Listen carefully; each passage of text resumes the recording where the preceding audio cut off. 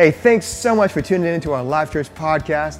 And today we're going to finish this series that Charlotte started some weeks ago now. And it's called Don't Poison Your Promotion. It's an incredible message about announcing a brand new season of promotion for all of us. I know you're going to enjoy this message. If you missed any previous weeks, download it on iTunes. But now, let's get started in this final message. Lead is a free one-day event for all those in leadership. It will be taking place on the 29th of September at 10 a.m. at our main Bradford campus. We're so thrilled to have Pastor Kevin Gerald all the way from Champions Church in Seattle, Washington to be with us and all of our leadership team for Life Church on the day. Hello, Life Church. You guys are an awesome, amazing, incredible, difference-making church. And we can't wait to be with you real soon for the Lead event coming up in the life of your church. Business leaders, I hope you'll come out and be a part, as well as all the church leaders of Life Church. You've got amazing leadership right now. Your pastors are world-known and respected, Pastor Steve and Charlotte, and our church loves them. And I can't wait to be a part of your world again. We're going to have fun. It's going to be exciting. Be there for a weekend as well as your event. So, coming soon. Can't wait to be with you guys. Here we're going to equip, inspire, and to build a generation to reach a generation, and we hope that you'll be able to join with us. You know, we've been in a few weeks now of thought on this subject of promotion, and I wanted to carry on kind of with a closing thought this morning that kind of is another look at it from a different aspect, which fits perfectly with where we just were in the worship.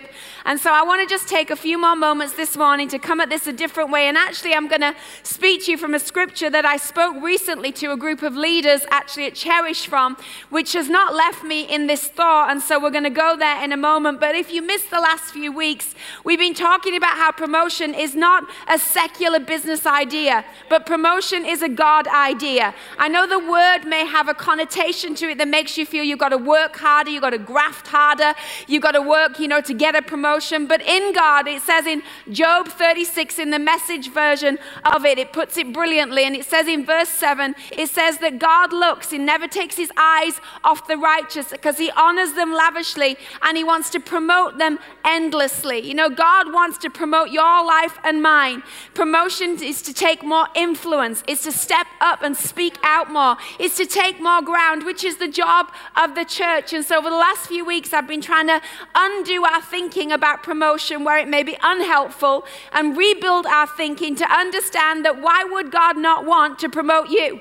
If you represent him and his kingdom and he resides on the inside of you, why would he want not to elevate your voice? Why would he not want to give you more ground? Why would he not want to advance you? And last Sunday night, if you were here, I did a demonstration by saying that we're all in this together, by asking everybody in the room, and I won't do it now because some of you Sunday morning crowd might shout me down. Sunday night we're a bit more up for it.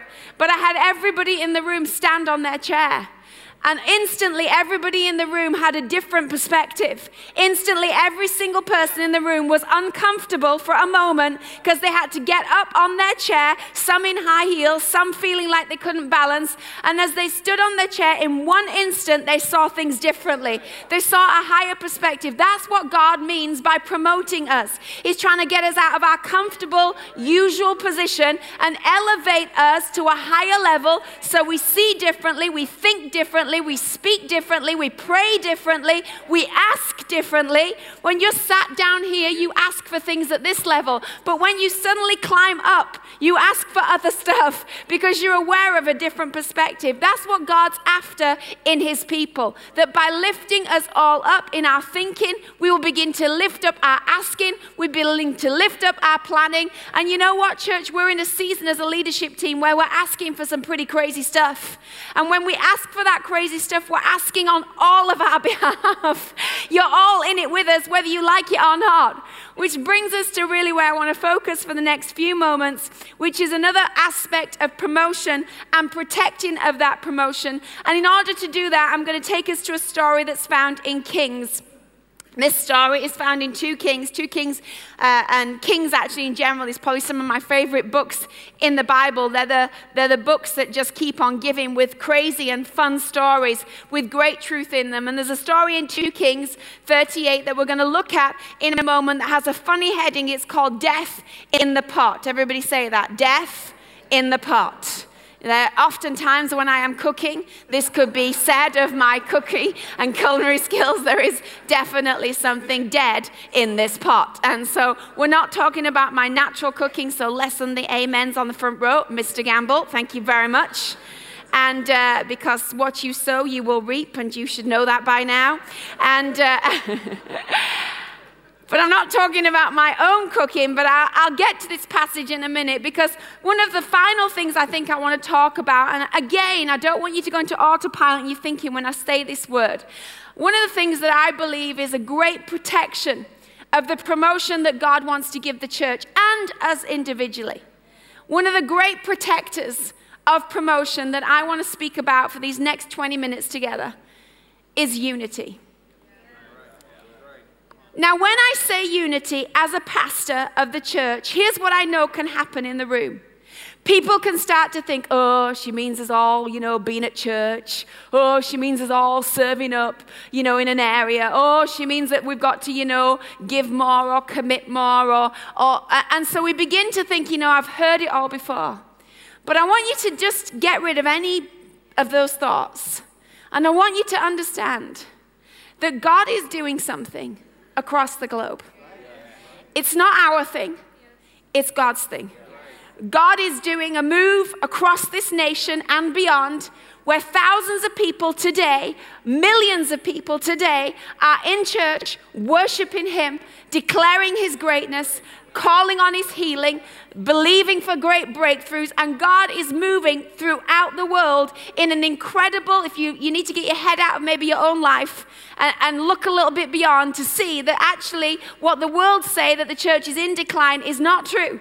That the church has never been stronger or healthier or more together in this day and age on the planet.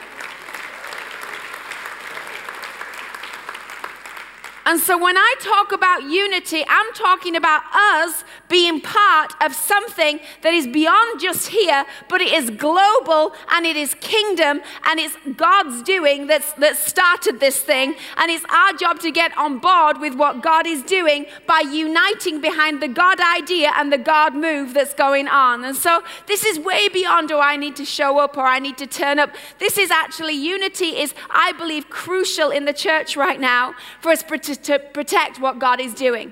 Unity is not that we all agree all of the time. And everybody said, amen. How many of you in here are married? And it's true that though you are united, there are times when you are divided. There are times when you feel differently about the same issue. There are times when your approach to parenting is different than your spouse's. There are times in the marriage where there is a difference of opinion, but it does not change the fact that as a couple, you are united in a commitment. So I'm not talking about us all singing the same song, loving the same things, eating the same food. I'm talking about something way deeper and way more spiritual. I'm talking about a unity that comes from our guts, that says, I am in this thing. I am going to work through this thing. I am committed to this thing because I see the bigger picture, not just my part of the picture. Do you understand? And God needs us to find that kind of unity in order to protect what He is doing, in order to cover what is going on, because it's our togetherness that will advance the kingdom faster. It's our togetherness that will see more miracles, signs, and wonders. It's our togetherness, not just here, but across all our campuses and beyond with the global church, that will mean that we become part of something that is massively effective rather than something that is small in significance. And I think for one of the biggest struggles sometimes living in Bradford and living in Yorkshire is that we feel like we're just these random people on the edge of Yorkshire that everybody's forgotten about. And I think we have to fix our thinking and realize we have a key part to play in God's united global move that's going on the planet. And once we elevate that thinking, we'll begin to think differently about what we're doing. Psalm 133 talks about when we are together, when we are united, that there's a blessing of God that comes on our unity. If you are married in here, I come back to that reference. If you have raising children in here, how many of you know that when the family are all on the same page, when we are all one, the house is a blessed place to be. But when we are not all one, the house is somewhere you would rather escape. Maybe you go 3 blocks further out of your way on the drive home just to delay coming through the front door to World War III yet again. Because unity brings with it a special blessing that gives us peace and helps us make progress, which is why the enemy hates it when the church get a grasp of what real unity looks like. Which is why the enemy will try and divide us, separate us, disconnect us, pick us off from one another, isolate us, because he knows your effectiveness is far less when you're out on your own than when you are in the place of being united into the bigger thing that God is doing. So this passage in 2 Kings maybe seems a strange passage to refer to with this thought, but actually in this passage are lots of keys for us to look at of how we protect, as it were, what God is doing, and how we protect and deal with those times, because there will be those times, and there have been those times,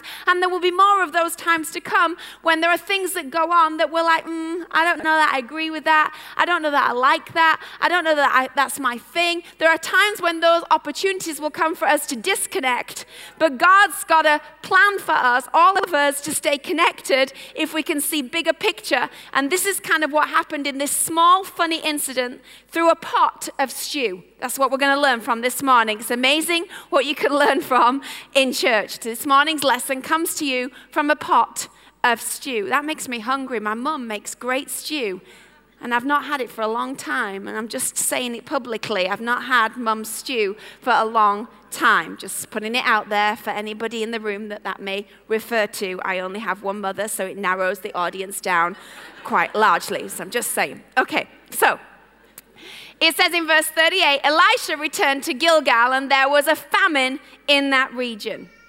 There was a famine in that region. That's important to know. While the company of prophets were meeting with him, he said to his servants, put on the large pot and cook some stew for these prophets. Now, I want to stop you right there to show you something that I love about the Bible, and I love about this man of God in particular. Here's this prophet that's going to teach the school of prophets, and he arrives in a place of famine. And the first thing he does is super practical. Instead of coming and arriving with all his great wisdom and with all his great lessons to teach and with all the things that he feels he could teach these young prophets, he realizes that this land, unlike the land where he's been, is in a time of famine. And the first thing he does, he says, let's make some dinner. Everybody said, amen. Everybody loves a practical prophet.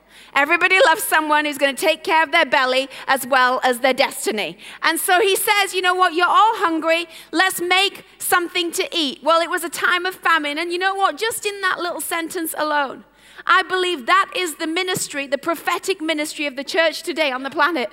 That our job is to go into the places of famine and, as it were, put the pot on to begin to feed people before we preach at people, before we correct people, before we tell people what they've done wrong. When we show up as the church and we say in places of famine, we've come to feed you, I'm telling you, people flock around the pot. Whereas if we turned up in a place of famine and said, we've come to preach at you, less people would show up at the meeting. And I love that his first response to famine is, okay, let's just feed people in this famine time. And you know, the church's job right now all across the earth is to spot what the famine is in every area where we do life. Where there's a famine of hope, we're supposed to put the pot on of hope. Where there's a famine of trust, we're supposed to be people of God that the world can trust. Where there's a famine of brokenness, we're supposed to go and take wholeness. Our job is to take the pot, as it were, and put it on in the community where we represent and we live to feed those that are lacking these things that the scripture is referring to. And so it says he got there and he put the pot on and he said, let's cook some stew. Now, in this time of advancement in the kingdom, and you could apply this to your own life's advancement, your own life's promotion, your own life, whatever the pot is that you're putting on in your life. In this life and in this season of expanding and feeding more people and expanding our reach and increasing the sound of the voice of what God's doing and stepping up in these areas. As you increase what you do, as you say to people, okay, this is what we're going to do, what happened here is he didn't say, I'm going to make a stew. He said, we're going to put a pot on and you're all going to help me make the stew, okay? So straight away, everybody had a job. And I believe often as leaders, what we do is we say, we're going to put a pot on and you're all going to help us make the stew. Now, some of you are like, well, I didn't want stew and I didn't ask for stew and I didn't come to church to make stew. But I believe when you want to grow things in God, you should all the time be showing up and realize somebody has put a pot on and they need me to help them fill it. That's why unity begins by you understanding your part of filling the pot. That every single one of us has a part to play in doing what God needs doing across the earth. That all of us have a contribution to make to the pot. However big or small you may feel that is, God's saying, I'm doing something to feed a famine in this land, to feed a famine of injustice, to feed a famine of hopelessness, to feed a famine of brokenness. I'm doing something. The pot is on. Now could you all go get something to add to the stew? So my question is, what are you adding to the stew? Are you adding faith? Are you adding prayer? Are you adding your gift and your talent? Are you adding your resources? Last week I talked about how our provision, our giving is a contribution to protecting the bigger picture of what God's doing. Are you adding in some way to the stew? And I'm sure many of them had never made stew before. I'm sure they didn't know the ingredients that needed to be in this stew. But the point is, he didn't explain it. He just said, we need stew. There's a famine. Everybody go get something. And in a time of advancement, there is an increased season of empowerment. And with an increased season of empowerment, guess what happens? There's an increased potential for misunderstanding. The more of us are adding, the more of us are contributing, the more of us are coming, the more of us are playing our part, the more opportunity there is for disunity instead of unity. It's almost like, have you ever tried with your children, if you have kids, to say, well, let's bake? And you think that would be a good idea. It'll just fill a few hours of time and I'll get the kids involved in baking. And so you get all the bowls out and all the ingredients out and the kids are super excited and you know that they have no clue what they're doing, but you're in charge, so it's going to be good. Well, you're about 10 minutes in and you're like, what a stupid idea this was. Because now you just want to slap them. Because now eggs are on the floor and they're licking spoons with raw ingredients on it and you're going to be responsible for food poisoning them. And they're putting their fingers in stuff that people are going to eat from. And now they're falling out over who gets to do the chocolate and the sprinkles are everywhere. And you're like, this was a bad idea. That is exactly what it's like building the kingdom of God. That's exactly what it's like. And sometimes you want to go, God, let me just do the church my way. Because I'll control the chocolate, I'll control the sprinkles. I won't let that person anywhere near the stove because it'll set the house on fire. I won't let them, they have no hygiene, so they're not coming. And we try and control it. But God says, no, when I'm increasing and promoting and advancing the church, it looks like a lot of mess, which means that you've got to commit to a lot of unity. You're going to have a lot of grace, a lot of stretch within you, a lot of letting go of the things that maybe are more controlling in you so that people can be empowered to contribute to the stew of what I'm doing. And I want to say to anyone in here this morning, however old or young you are in the faith, in this season of advancement that God has for his church globally, every single one of you needs to feel validated in playing your part. Even if your part might not look as good as the person's next to you or behind you, you need to know that the more of us contribute, the bigger we can advance and the more we can get done. And so we will be as discerning as we can be. We will be as helpful as we can be. But like he said to the prophets, go get whatever it is you can find and let's make this thing happen. Let's sort this famine out. Let's feed you. So it says, because when you empower people, this is what happens.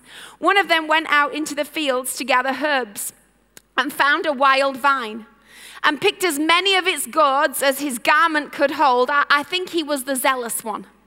I think he was the one keen to impress the prophet.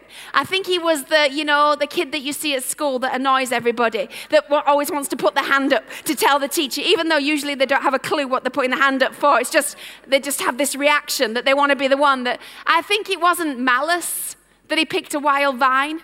I don't think it was deliberate that he picked a wild vine. I don't think he had some sabotage plot hidden. I just think he was eager. I think he was enthusiastic. I think he was keen to please. And so he goes out and he says he fills his garment with all that it could hold. And when he returned, he cut up the vine and he threw it into the pot of stew, though no one knew where what he'd thrown in had come from or what they were. Verse 40, the stew was poured out for all of the men. But as they began to eat it, they cried out, "Man of God, there is death in the pot." Message Bible says, there is poison in the pot. And they could not eat it. Now here's what I want you to see about what happens in a season of advancement. The great gift that was happening amongst these people is that first of all, they dealt with the first thing, which I talked about a few weeks ago, which was pride. Because when you're proud, these kinds of conversations cannot happen. You can't shout out in front of everyone, "Someone's thrown a wild vine in," because someone will probably smack you, hit you, you'll have hurt someone's feelings, someone's going to be upset with you that you've said maybe that they've caused the problem or that they caused, the poison to come into the pot. And so everybody's really cautious when you're not sure everybody's united.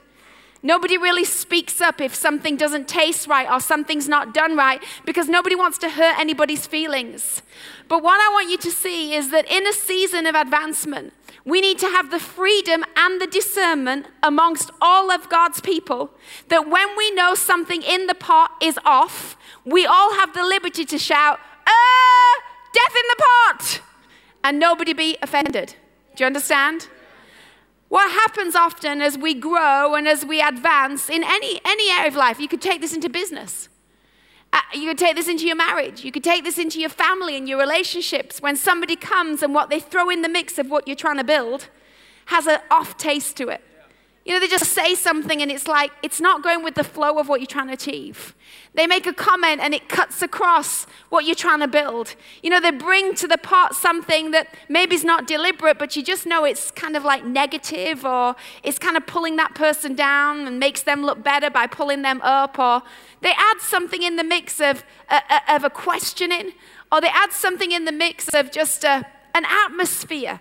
And it comes into what you're doing, and as soon as it gets into what you're doing, here's the thing, it begins to pollute what everybody's working so hard to achieve. And with that poison, it begins to affect the promotion that God's trying to give you. It begins to affect the thing that God's trying to put in your hands to feed more people. And what I'm appealing for this morning is that in a season of expansion in every area of our lives, that we are more discerning than we have ever been. And we are more united than we've ever been. So that if there is something that's off, we can all say it's off, and everybody is saying it from the heart of not to say something awful about anybody, but we're saying it because we want to protect what God's doing. You know what? The way that relationship's going down, it's not good. I think you should go fix it. I think if you fix it, I think it's going to help us go to the next level. But oftentimes we just leave things unsaid. We leave things kind of in the stew. And we're like, I don't want to talk about it. I don't want to deal with it. I don't want to go get it, fish it out. I don't want to make a scene. And in that attitude, our marriages that go bad, in that attitude of families that divide, in that attitude, our relationships that are severed forever when there was no reason for them to be severed because we didn't have the unity and we didn't have the spirit of agreement that said, you know what? We all are going to benefit if we remove this from the stew. Instead of making somebody the scapegoat, why don't we all find a way of fixing what has been thrown randomly into what God is doing? And so the stew was poured out and they just shouted, this is awful. I don't know if you've ever made anything and somebody has said that when you've made it. That has happened to me on a couple occasions. That somebody has eaten something that I have lovingly prepared and their reaction has not been what I would have liked it to be. Something like, what is this? Like that would be food that your mother has made for you. This is disgusting. I remember I'm telling a story on my parents. I'm borrowing one of their stories. It just dropped into my mind. But I do remember growing up that my family had a couple back for dinner. And the couple that came for dinner in the early days of church brought some After Eight mints with them to the meal for dinner. And I remember after dinner, my mum would put the After Eight mints on this tray and brought them out that this couple had kindly brought with them to the house. And as we're sitting down and my dad takes a bite of one of the After Eight mints, he goes, "Oh, Glenda, these are disgusting. Don't let anybody eat them. They're off. They're foul. They're foisty." And I could just see my mum dying as she's trying to like they brought them. They're not ours. They brought them. It was the equivalent of death in the pot. Who's trying to poison my family? And this poor couple that had brought them out of the goodness of their heart was sat there as not only one comment was made, but several were made. And my dad tried to snatch them out of people's hands, wanting to save them from near death by eating a foisty After Eight mint, while my mum politely began to chew hers, smiling like there was nothing. "Paul, I don't know what you're talking about. They're perfectly fine. It must just have been the one that you ate. No, look at this one. No, look at this one." I remember it as a child. I remember that scenario playing out. But I tell you, in the house of God, we're laughing about that now. But often that scenario, when it's something to do with our personality, we get so upset. We leave the church. We never speak to that person again because they said, "I think this is off." And he was saying, "I think this mint is off," not in order to embarrass the person, but in order to stop people digesting something that did not taste good. And it's exactly the same in the house of God. That our job in the house of God is not to embarrass somebody or make them feel bad, but our job has to be, we're here to protect the bigger picture of what God is doing. And I think that is off. And I think if we feed that to more people, we're going to give them indigestion. And I don't think we're going to help promote what God wants to promote. I think we're going to poison people instead of feed people. And I just believe in this season, we need discernment like never before, and we need unity like never before, so we can say, it's off, however we say that, and people not be like, "Right, well, I'm leaving the church because I brought those After Eight mints. There's no love here for me and my mints. I'll take my foisty mints somewhere else." But instead we say, "You know what? I didn't realize that attitude was out of line. You know what? I didn't realize when I said that I hurt you, and I don't want to hurt you or anyone else. Thank you for raising it. Let's fix it. Let's make sure that we don't eat that again or consume that again."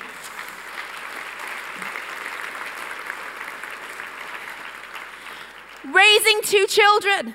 I can relate to this conversation many, many, many times over, because there are things that Hope and Noah are discovering in their communication to one another, let's put it that way, in their tenser moments as brother and sister.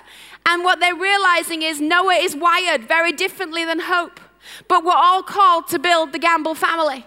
And if we're all going to build the Gamble family, you're going to have to figure out that your sister is upset when you speak to her that way. And Hope, you're going to have to figure out that when you do that in your brother's presence, that is not helpful for your brother, and that embarrasses him in front of his friends. That brings death to the pot of the family peace we're trying to keep intact. Do you understand?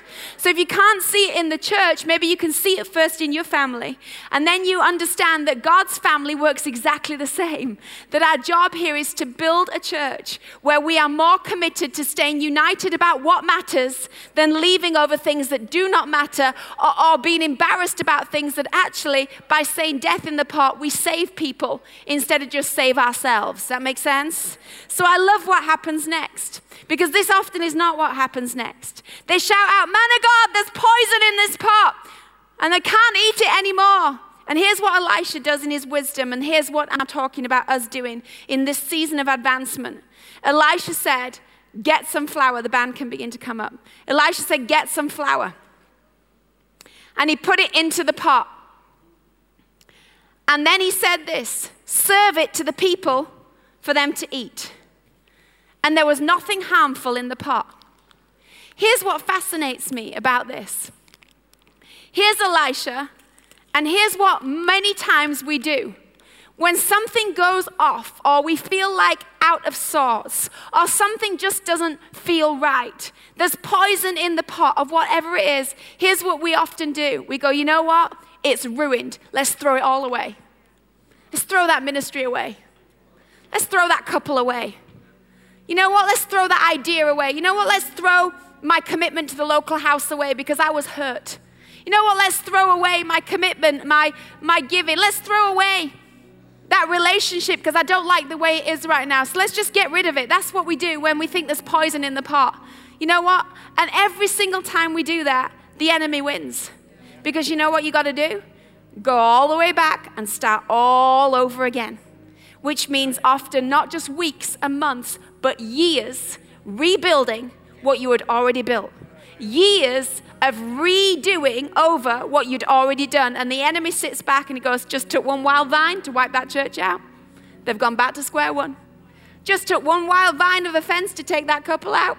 And now they're homeless, now they're churchless, now they're friendless, now they're relationless. Works every single time. Just need to get the right vine at the right time.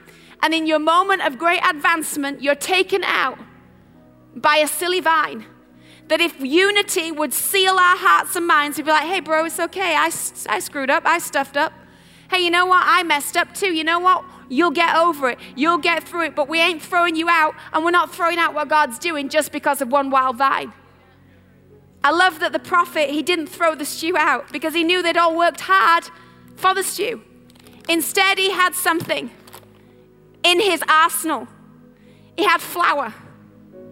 And it says that he saw that they were being poisoned by what they were eating, and so he wanted to save them from the poison, but he didn't want to waste all their effort. And so he said, you know what? I'm just going to throw this in. And somehow what he threw in the pot made the pot safe again. The flour he threw into the poison took the poison out and made the stew safe again. But here's the other part. The prophets, who a moment ago were being choked by what they were eating, had to have enough unity of agreement and trust that they would put their spoon back in the same pot that a moment ago was poisonous. They had to trust the leader. And some of you have come here and you've come from other churches. And you're like, oh, I don't know that I can unite behind the vision. I'm not sure that I can give. I'm not sure I can commit because, you know, in that last place, but you have to be willing to know that we're not going to throw the stew out of what God's done in your life thus far, but you have to trust that when a pastor or a leader or a person that you trust throws flour in it and says, try again, sign up again. I know that last life group, you didn't enjoy it, but you know what? This is a new life group. Sign up. Don't close yourself off. You know what? We've thrown some flour in that pot. You're going to be good. And you have to go, okay. And you have to decide, would I rather starve or would I rather trust and show up and put my spoon back in the pot and get united behind the vision, trusting that God's flour of grace, of peace, of hope, of love can cover and remove poison from the places where God wants to give you promotion. I love that picture. And I believe unity looks like this, that you come to church with a bag of flour, that you do life with a bag of flour. And when you say, oh, that tastes off, with the next hand you say, oh, but that's going to fix it. Oh, that conversation's not right, but oh, that's going to fix it. You know what? That person over there, they seem to have got more isolated and they seem to be kind of mean and they seem to be kind of cutting people off. But you know what? I'm going to go take my flour of friendship and throw it in that stew because I don't want another person lost when I have flour in my pocket. You know that person over there? I just think they need a flour of my prayers in their life. And I believe in this season of increase and advancement, we all need a bag of flour. A bag of flour that helps us protect what God is doing. Flour that are words of encouragement. If there's negativity in the pot, hello, I'm going to have flour of positivity. If there's criticism in the pot, I'm going to have flour of praise to overcome it. If there's isolation in the pot, I'm going to have flour of friendship that helps bring those people back in. And I don't know what it is that God is showing you. But if there's death in the pot where you are, my suggestion is don't throw away what you worked so hard for, but instead go get some flour to heal. Go get some flour to repair. Go get some flour to restore. And so in this season, whatever that looks like for you of advancement, where God's trying to promote his people to take more ground, understand we're in it together. It's our together that helps us take more ground. It's our together that helps us advance. So this morning, just stand to your feet all across the room.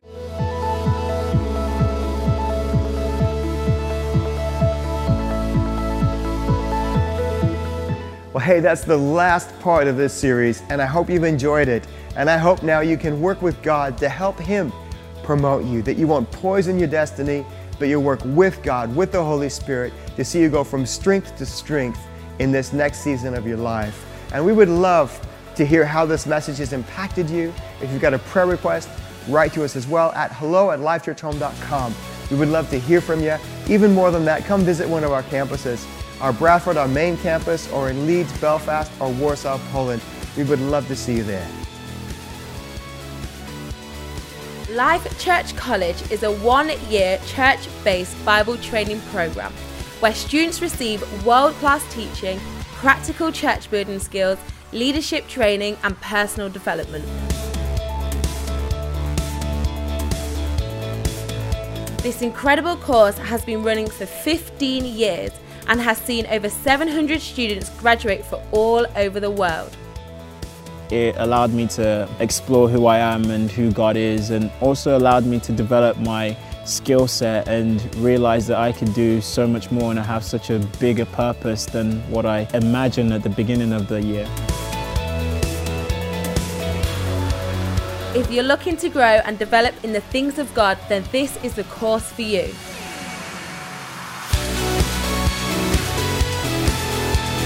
And now I know I can build something. I can change this generation. I'm not just one more. I'm not just part of the crowd. I'm part of God's plans. For more information, visit lifechurchcollege.com.